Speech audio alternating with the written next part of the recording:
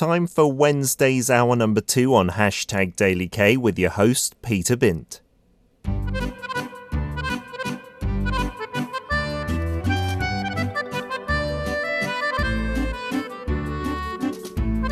Korean dramas, movies, and even lyrics. Why is the world paying attention to Korean stories? From classics to modern masterpieces, time to dig deep into the charms of Korean literature.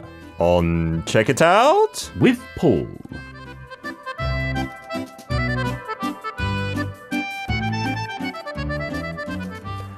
Leon says, good morning, Sir Paul. We've got Stacey begging, please, Peter and Paul, be nice today. I'm always nice to Peter, but he's not so nice to me. We're lovely to one another, like a couple of brothers who punch each other all the time.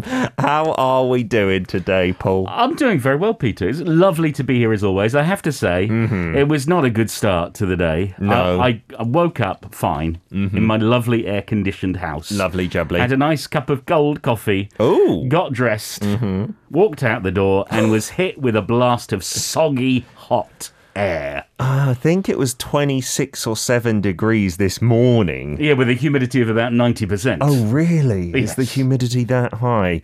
Yeah, it's the humidity that kills. Because dry heat, not so bad. You can stay not too sweaty. But I feel like in this wet heat, sweat immediately forms. It does, and well, I'm a sweaty Betty. So, but I'm okay. I'm here, and that's the main thing. I'm very happy to be here always on a Wednesday. I think it's going to be the hottest day of the season so far. Some weather forecast apps are saying 37. Hooray! In Seoul, yeah. Well, do stay safe if you are in Seoul and surrounding areas, because it could get pretty nasty. Yep, and we've seen the record cases of COVID today as well, over 1,700, almost up to 1,800. Goodness gracious. Any rays of sunshine, Paul? Anything to smile about? Are you watching anything fun? Are you reading anything fun these days? I'm reading lots of things. I have to say, I've got my hands on lots of new translated Korean fiction. The new book by Bora Chung, A Cursed Bunny, translated by Anton Her, came out last week. Bunny? Cursed Bunny, yeah. It's a selection of short stories that I'm looking forward to. Sounds good. Today's book in question, is it full of danger?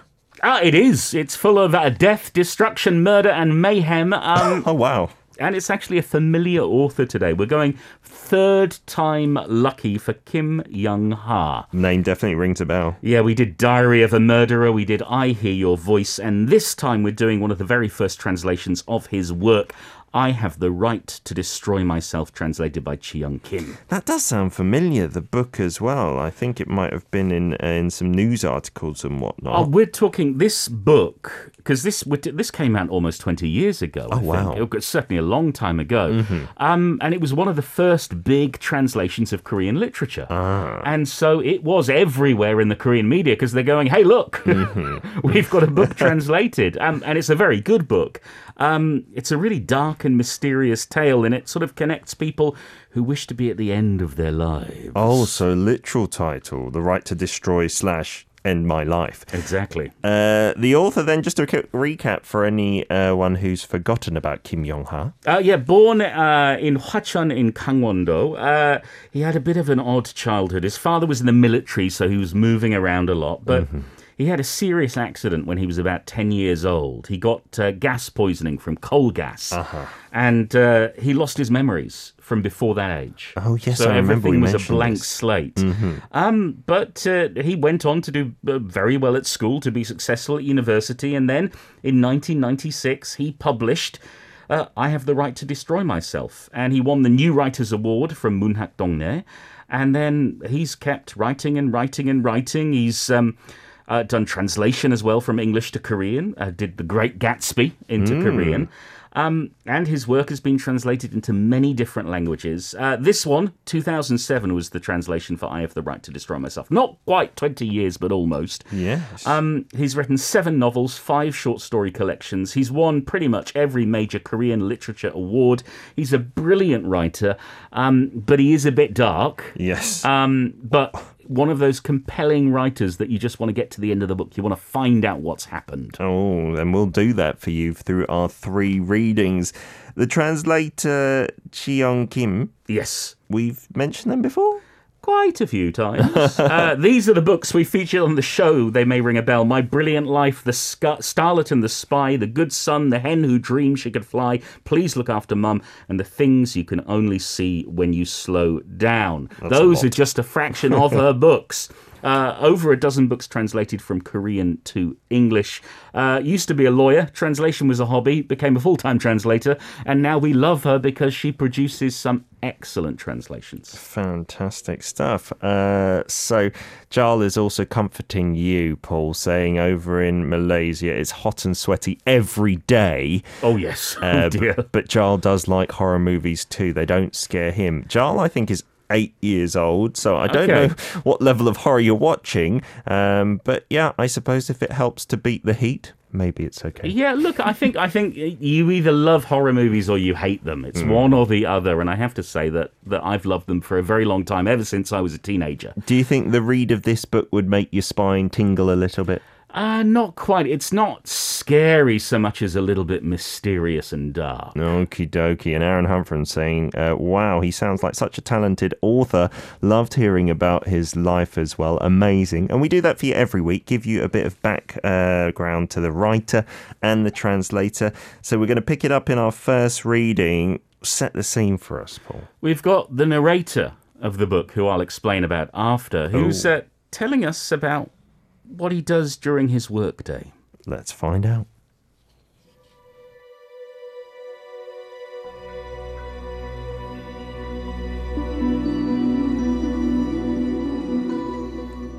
In the evening, I head to my office on the 7th floor of a run-down building downtown.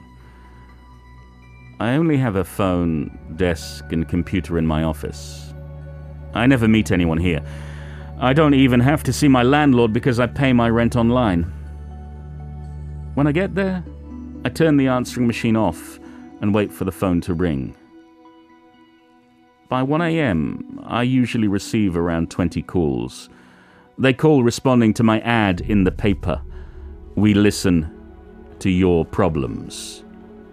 Having read this simple sentence, they wait until nightfall to dial. I talk until early in the morning to people with various problems. A girl being raped by her father.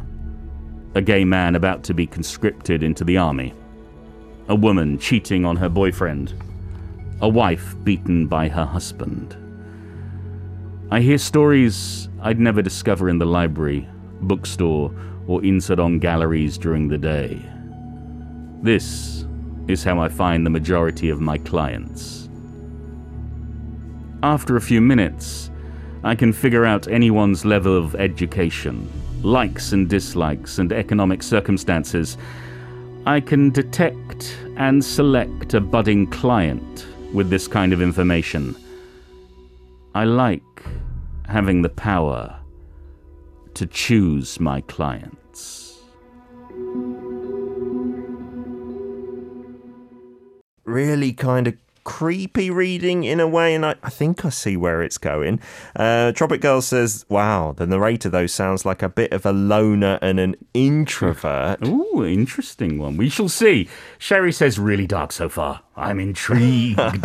Sarah asking when this book was wrote. So the Korean was in the 90s, late 90s, right? Yes. Translation in 2007. Okie dokie. I was trying to date it, because in that reading it says paying the bills online, the rent. Yeah. I think, late 90s? Yeah, I guess that was when the internet was kind of budding. Sure. Or you could do it through banking rather Yes. than you meeting someone. Absolutely. Sophie and Siska have similar ideas. Sophie's saying the writer is alone 24/7, never had a companion. And Siska, wait, the main character of this story is an alone person, antisocial? Oh. Well, he is pretty isolated, but he does make connections. Yeah, people going down the route of stalkers in the chat, it seems. Ooh. I'm not sure if we're going to get there. Who knows? Raoul also saying, I think the laws against stalkers in Korea have changed. So if you stalk, you can go to prison. And entertainment agencies will now press charges against those saseng fans, the over-the-top fans. Look, if anyone's stalking, then, yeah, they need to be stopped, certainly. Absolutely, yeah. So I'm getting the feeling that this guy, by the title, judging by that, and you telling us it's about like ending or having the right to end your life, he's getting people to call in under the guise of being like a consultant or just a shoulder to cry on. And then is he like finding people to end their lives, like potential clients here? Yeah, he's a man with a particular set of skills, and no, he's not Liam Neeson. No. He meets these people who are looking to end their lives, and he helps them do it. So they don't know they're calling for that in the first place. First, no, they don't. Oh. But through their conversations with him, through their meetings with him, well, that's what happens. So he's the main narrator of the book. Mm-hmm. And we find out about his work. We find out he's got a passion for art. And we find out that he's writing down the stories of some of the people he's helped. Two women in particular. And we get a glimpse of their stories, sort of spotted in between his narration. Okay. So the first woman is Judith. Her real name is Seon. And she's a bartender who's involved with a pair of brothers. K and C are their names. K is a bullet taxi driver.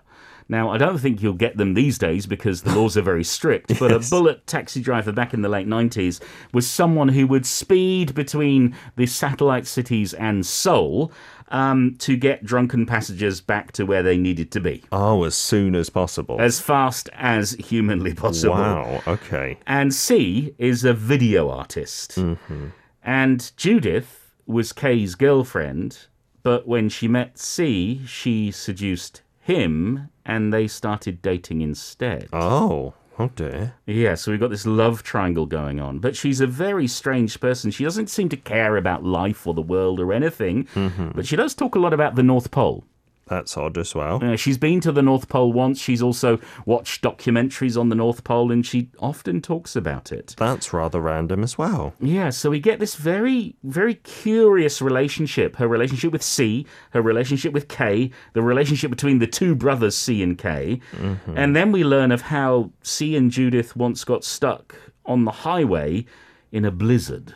That sounds up her street, being a fan of the North Pole. And Judith is one of his clients, or one of the women he's helping. You will find out. Oh, let's get to that second reading.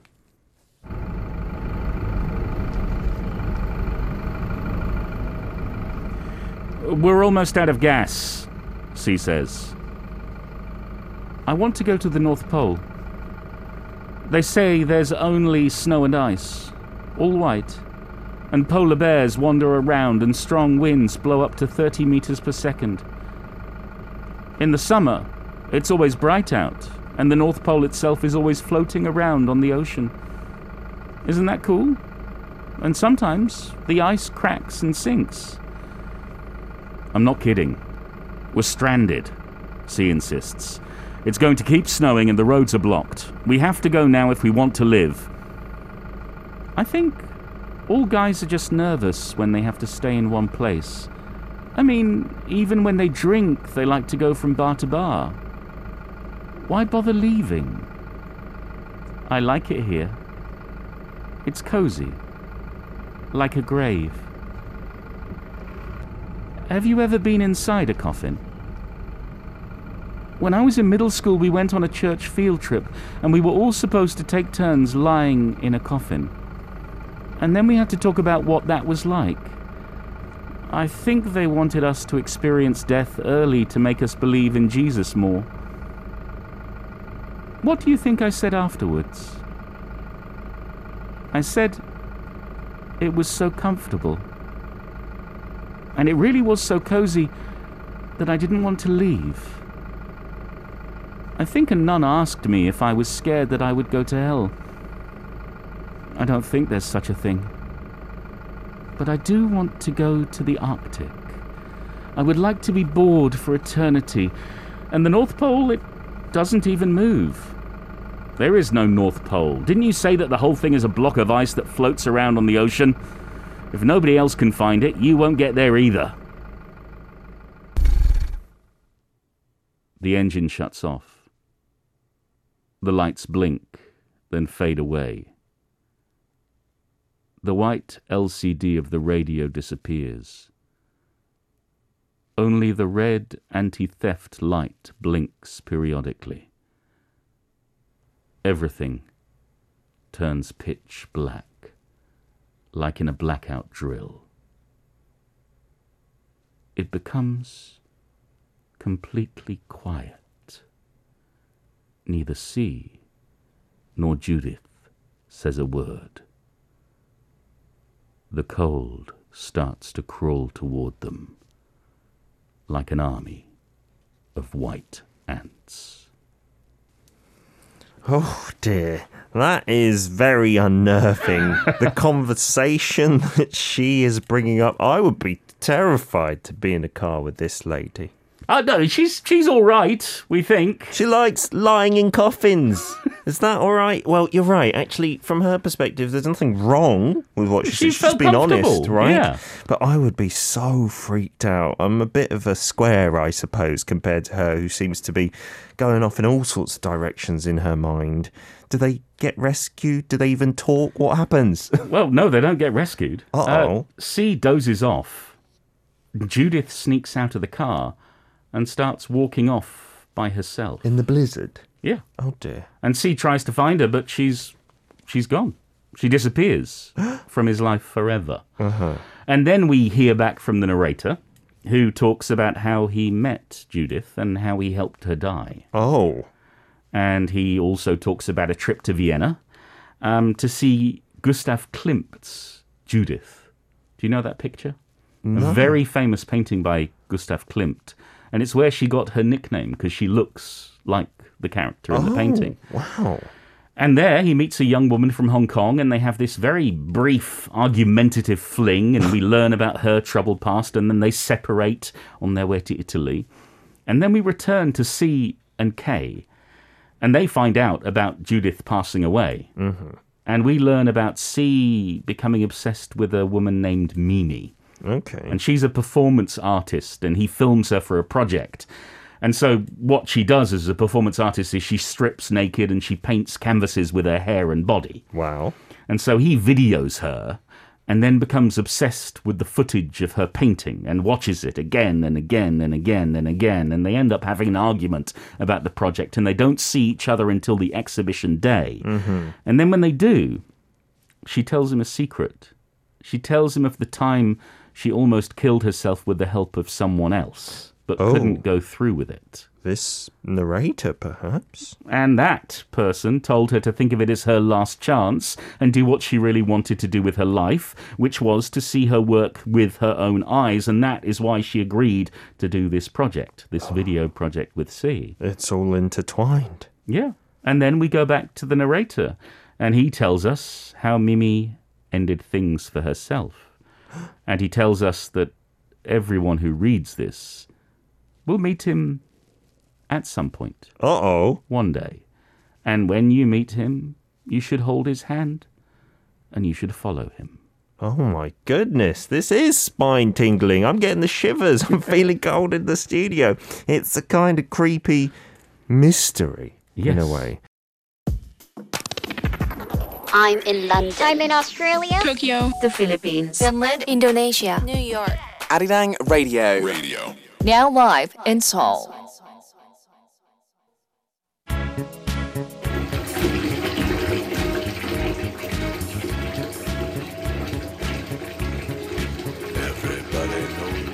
Before settling into the bathtub, Mimi turned on Leonard Cohen's Everybody Knows and danced to it for a long time.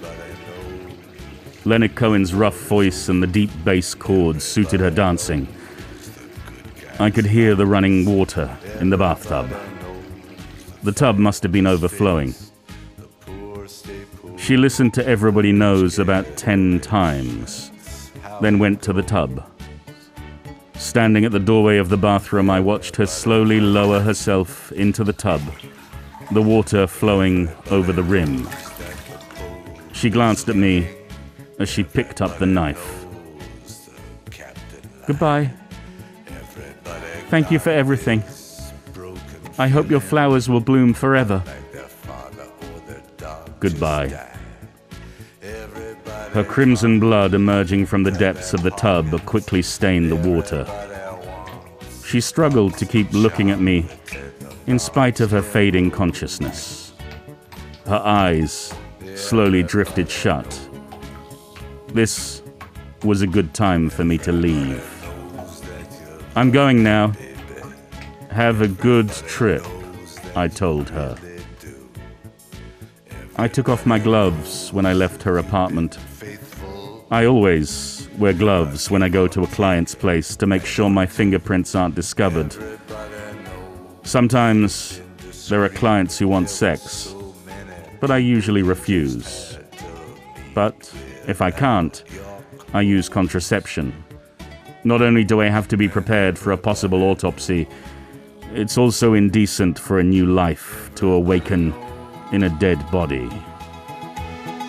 Everybody knows that's how it goes. It's a little bit much for a Wednesday morning for me. It's quite mind-blowing, this. I've not read anything like this. I don't think I've seen a movie that deals with this topic in this way as well. Kind of professional. The narrator, I can't decide. Is it good, bad, evil? I think that's the question that Kim Young-ha wants to ask us.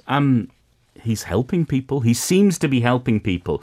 He seems to be doing what they want him to do. And that's whether we condone it or not. And it's asked some really interesting questions of us. I'm not here to give you answers. Sure. But it makes you think about what is good, what is evil. And it links into the debates we've been having for a few decades now about euthanasia. One may say we offer our pets, when they come to the end of their lives, a respectful, pain-free end. That's normal. That's humane, we call it, right? Yeah, but we don't offer that to ourselves, generally speaking. It is odd, isn't it? That kind of double standard there. And yeah, we won't think for 1 second when a dog is looking like it's in pain to go and take it to the vet. Yeah. Why not when we see the same? And actually, we're sure to a more certain degree because someone is telling us, right? The dog can't tell us that that's what they want. Exactly. And But so a human can. Wow. Yeah, Kim Young-ha is asking us what would it be like if we lived in a world where this option was on the table. And it's a really difficult question. It's a very provocative question, and I don't have the answer. Of course. But it did get me thinking about illness and about death and about what is the human approach to the end of life. Because we all are going to be there at the end. At some point, death comes to us all. I think this book is great at getting you to think about that, which is something we often put off thinking about, if ever, and maybe just towards the tail end, And Yeah. I think there are a few places in the world where euthanasia is legal, or assisted dying, I think they call it, right? Yes. But not many. At all. No, and certainly in the UK, where it's not legal, as far as I'm aware, there have been many debates about people leaving the country because they wanted to end their life because of terminal illness and so on. We've got so many comments, Paul. Tropic Girl has noted, never seen so many comments on the chat about a book before. Cherie says, Peter, if you think it's a bit much for a Wednesday morning, then think of me Tuesday night, right before bedtime. That's where I am. Oh, my goodness. My apologies. I don't know what dreams or nightmares you'll be having. Cherie says, earlier, the line, cozy like a grave. Have you ever been inside a coffin? I definitely need to read this book. Yeah, we got Leon saying, I have the right to destroy myself probably means killing oneself, and the writer is the one to help them with that. Well, those that kill themselves usually believe that there's nothing after death. Well, yeah, it's also asking these questions. Like Judith, for example, doesn't believe in hell. She just finds the thought of the grave cozy. Yeah, and I guess it would have something to do with that. Like, what are you expecting after, which would have an impact on your decision as well about dying, right? What do you believe in afterwards, if anything, I suppose? Aaron's saying, Paul, do you know if there was events in this author's life that inspired this book? I'm so curious. We said when he was younger, he had that thing with the gas poisoning, right? Yeah, so he's had a near-death experience himself. Beyond that, I'm not sure, but his his other books, if we look at Diary of a Murderer, the main short story, the titular short story there is dealing very much with ideas of death and coming to the end of your life. It feels like there's a darkness or a darker side to him that he's always investigating. So I don't know exactly why, but I'm always attracted to his books. Every time a new translation of Kim Young-ha comes out, I buy it. Yeah. Sight unseen. I don't care what the reviews are. I don't care what the topic is. I want it on my bookshelf because I know at some point I'm going to turn to it and I'm going to bury myself inside it. Yeah. IG10 says, it kind of sounds like me and a lot of my memories in life that have been traumatic. I don't remember all the events correctly, and because a lot of it has not been pleasant, I tend to pick and choose to remember the way I want to. And if I'm going to have memories, I'd rather they be maybe multiple choice. But it seems in this book that the character, the lady, is confused about life, what she wants, hence maybe flipping between the brothers. She seems tired, maybe, of her uncertain life. Yeah, I think a lot of us don't realize how lucky we are to have the lives that we have. That there are many people out there who are suffering, who don't know what they're meant to do with their lives or feel stuck in their lives. It can be really, really tough. And it's sort of, it's discussing that aspect of, well, is it possible to escape? Is it possible to get out of it? Sophie's saying, so the narrator is just surrounded by the stressful people which are only on social media. The writer's becoming arrogant with his own world in his apartment. It's always just him and his customers online. He doesn't have real contacts with real people in the real world.